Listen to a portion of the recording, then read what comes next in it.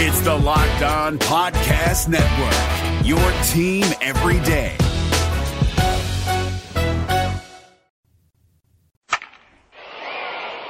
Play ball! We're less than 2 days away from hearing that baseball almost here. I'm James Erpine. This is the Locked On Reds podcast. Great to have you in. A lot to get to, including Chad Dotson of RedLegNation.com coming up in just a second. On Twitter, at James Erpine, at Locked On Reds. If you're new to the podcast, welcome. Thank you for joining us. This is your daily Reds fix. I work for ESPN 1530 and 700 WLW in Cincinnati. And what we do here is talk Reds baseball every single day, get you up to date with your favorite team. You can subscribe on iTunes, Google Play, Spotify, Stitcher, Player FM, and there are a bunch of articles up right now at LockedOnReds.com. Certainly worth your time as well. So make sure you check that out. But without further ado, let's welcome in Chad Dotson, RedLegNation.com. He's on Twitter at DotsonC. And Chad, before we get to the Reds, before we get to this season and opening day and how you're feeling about the Reds going into the year, I want to start with you.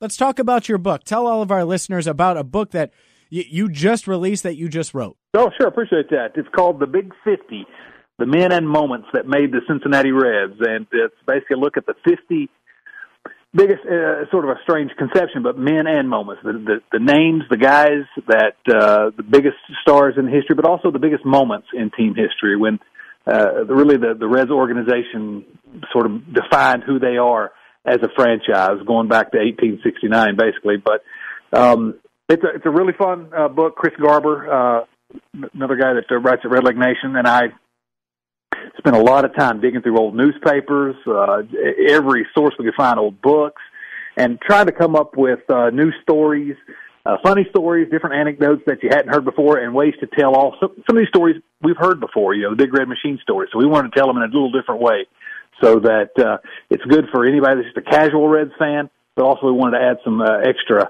in there for the hardcore fans. So I'm proud of it. I hope people seem to be enjoying it so far. Looks like it's selling fairly well. It's at Amazon and Barnes & Noble. It should be in all Cincinnati area Barnes & Noble and other bookstores up there. Joseph Beth will have it. So I appreciate any feedback on it, and I think it's a fun book. Yeah, absolutely. I'm looking at it right now. You can get it on paperback or on Kindle on Amazon. A lot of people love doing the Kindle thing. I'd certainly like the hard copy, so I'm going to have to get it that way. And you can do that again. You said Amazon, Joseph Beth, a lot of different places. So Barnes & Noble. Yeah, Barnes & Noble will have it, yeah. In bookstores and online. Awesome. Again, that's The Big 50 by Chad Dotson, and forward by Marty Brenneman. Yes, Marty was kind enough to write the forward to the book, and I really appreciate him doing that. And it's a pretty good sort of preview of what comes in the book after the forward. So he did a good job with that.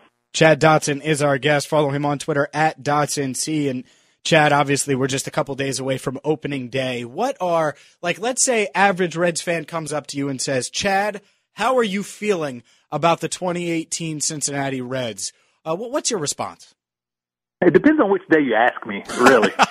I've been that way too. Yeah, but just sort of up and down a little bit. Anthony DeSclafani gets hurt, Brandon Finnegan gets hurt. You start thinking, oh, here we go again. But then, I flip it around, and today you asked me on a good day. I guess maybe I'm getting excited about the season. I actually have a piece that was just published at Cincinnati Magazine where I predict that the 2018 Cincinnati Reds are going to make the playoffs. What? I caught you on a really good day because the first time I had you on this podcast, I think, or maybe I had you on ESPN 1530, you were talking about how bummed you were they didn't go after Christian Yelich and how they weren't kind of going into a win now, so to speak. And now you got them going to the playoffs this year. How many wins do you got? Well, truthfully, I think the Reds will get 81 wins, but I don't think you have to squint too hard to see a way they could get up to, 88 or so and be in the conversation for a wild card spot. I started looking at the last year's team and really just historically unlucky on the pitching side. The Reds gave 67 starts. They're only 162 games. So that's 41% of their starts to guys who would never make this year's rotation. I'm talking about guys like Asher Wojciechowski and Lisalberto Bonilla and Bronson Arroyo, and, who else do we have? Scott Feldman, So guys that are never going to Tim Adelman had pitched more innings than anybody on the Reds last year. He's in Korea now. You know, these guys, the class of pitchers that the Reds have coming in now are the guys we hoped to see last year, but there's some guys with real upside. So, you know, I guess I started looking at that and I'm thinking, wow, you know, they only have to get, 13 games better, I guess, to get to 500. Mm-hmm. And you got Jesse Winker and Nick Senzel are going to be here at least at some point this season. So the lineup was already good. It should be able to be even better. You know, it can happen, I guess. Yeah, maybe. Yeah, you're right. I hope you're right. Put it that way. I hope you're right. I wrote the other day at LockedOnReds.com. I think that if everything works out, they get to around 81 wins if everything goes perfect. And so I could see that 88. I hope to God you're right, because that would be so much fun. It's been so long, heck, since they've even been 500. Chad Dotson, RedLegNation.com, joining us on Twitter at DotsonC. I look at the lineup, and I think they certainly will downgrade in the middle at shortstop and second base defensively a bit, especially at shortstop with Zach Cozart gone. But the thing is at the plate, I think Jose Peraza is a drop off there as well. The good news is I think Jesse Winker will pick up some of that slack, and when he's playing in the outfield, I think he'll be able to get on base significantly more than Billy Hamilton if he's in there for Billy. And you could see a nice trade-off there where you might not lose as much offense as maybe we were expecting to lose. Well, I think you're right. Replacing Zach Cozart is difficult, but when you look at it from a full season perspective, you're going to have Jesse Winker, who's going to get on base. You're going to have Nick Senzel for probably two-thirds of the season. He's going to be an upgrade in the lineup, and especially if he's playing shortstop, which is what my fingers are crossed, hoping. And then also you got to realize that probably the way that Brian Price is planning to run it, this four-man outfield is going to mean that Billy Hamilton's going to be playing a little bit less. And so we're going to miss his defense, but you get, Scott Shebler's batting the lineup or something, or, Winker's on days that Hamilton's not playing. So you get a little bit more offense there. They were already top six in the National League in runs scored last year. I don't see how they could be worse than that with two-thirds of a year of Senzel, a full year of Winker, and maybe Hamilton playing less. And, second half of the season last year, Peraza was actually pretty good. He had almost a 340 on-base percentage. If that's the real Jose Peraza, he might be able to hold his own, and this could be a top, 3-4 offense in the National League. See, you are really optimistic today. Say something bad about the Reds. They've lost 90 or more games the last three seasons. That's a bad thing. I'm just ready for this. I'm starting to see some light at the end of the tunnel. Yeah. I am more optimistic today than I have been on the many other days, but you really don't have to look too hard to see that there really are positive signs here with this organization, and I'm ready. I'm ready for that the turn to turn towards competitiveness. It may, are they going to make the playoffs this year? No, probably not. But could they be playing meaningful baseball in the second half and be sort of in the conversation? Yeah, I think they could. Yeah, I hope that that's the case. Like, what I want this year to be, and if they exceed the expectations, fine. But I want this year to be is a year from now, I look back on the 2018 Reds and say, well, that set the table, that set the stage for what's going to be a 2019 playoff run, where maybe they do swap some prospects and get players that can help them now, maybe a starter now, and they establish and know who the rotation is going to be and what they're going to get from Castillo and Bailey and some of these other guys. They figure out if Anthony DeSclafani can be the guy or a starter and a major contributor in the rotation. So there's just so many question marks, and I want those questions to be answered this year. And if they can do that and win even 75 games, like sign me up for that as long as we get the answers. And I'm feeling good about what they do heading into 2019. And I hope that it's realistic a year from now to say, oh, well, they played well enough last year where I can buy them going to the playoffs in 2019. No, I think that's exactly right. If we know at the end of the year or going into next year, okay, here are the spots that need to be filled. Hopefully there aren't that many of them, but we'll know specifically. We need to go out and get another starter. We need to we need a shortstop or whatever they determine. If we have those answers, I think this year will be a success, regardless of whether they win, 88 games or 75. So success this year doesn't have to be determined by wins and losses. Although, if they don't have more wins than they had the last 3 years, that's going to be a real problem. Chad Dotson, redlegnation.com, with us on Twitter at DotsonC.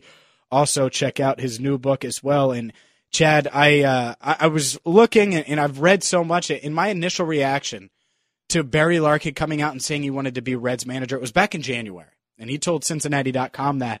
And obviously there had been some speculation about it, but he comes out and says, yeah, at some point I want to manage the Reds. And I was like, ooh, I can't believe he was that honest. And that continued through spring training.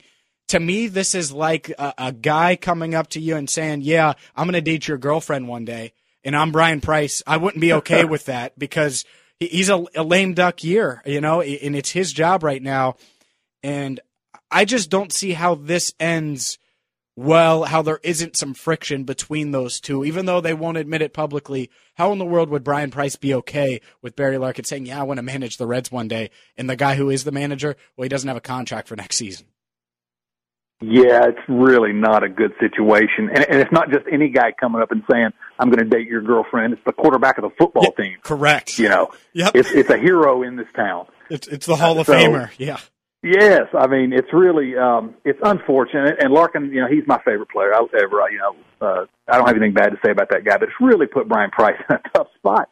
There was a piece, yesterday where, Larkin was quoted as saying, and I saw the video, he saying, all these young guys, they've told me, when it's time to go to war with this team, we want you leading us. Yep. And I'm thinking, oh my gosh, Billy, even if that's true, Barry, even if that's true, why say it? It just doesn't. I don't see how that helps the Reds organization at all. And Price is managing for his life anyway, and Barry Larkin has made it much more difficult for him. And I don't know how that all plays out. If this team doesn't get out to a hot start, that may be it for Brian Price.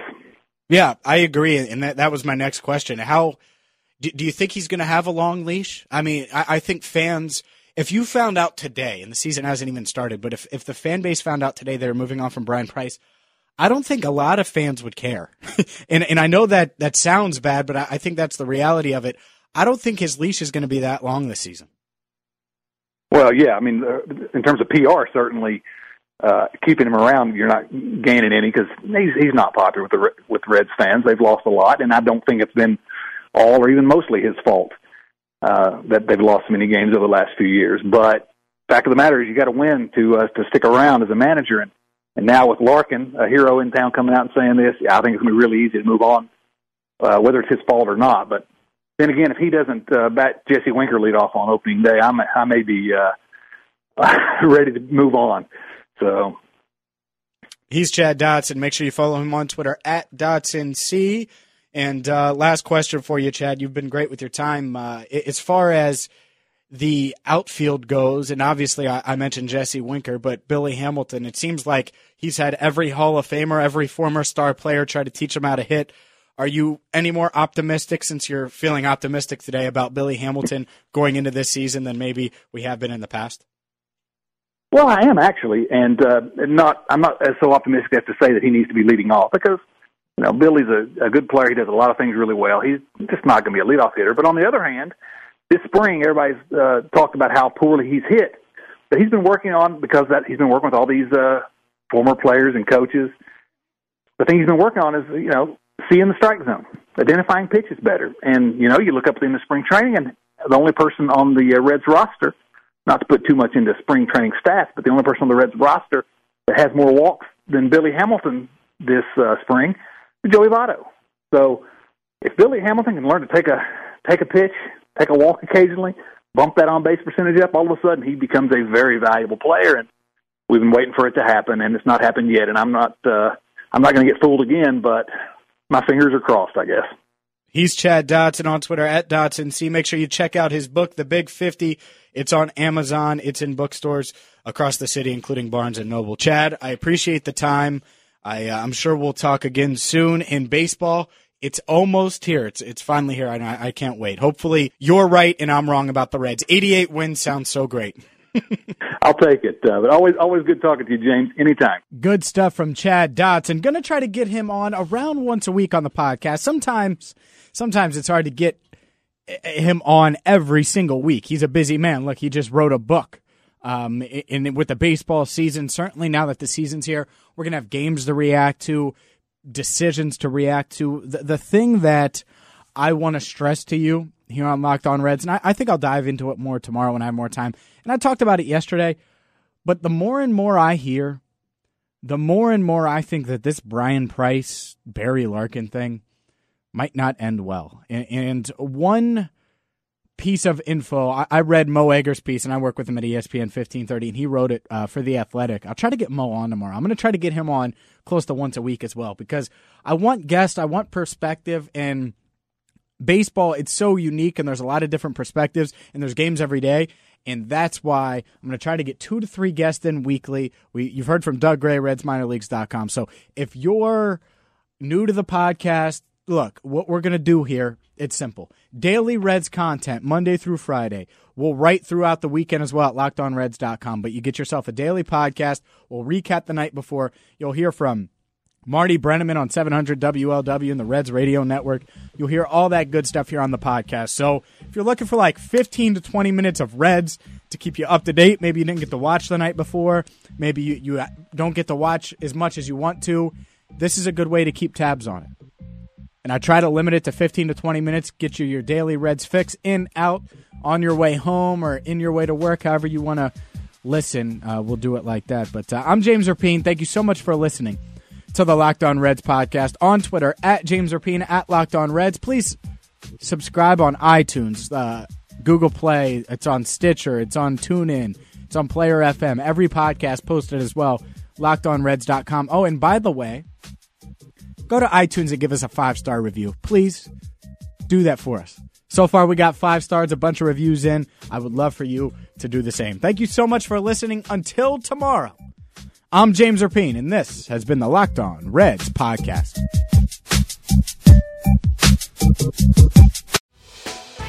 Hey, Prime members, you can listen to this Locked On podcast ad-free on Amazon Music. Download the Amazon Music app today.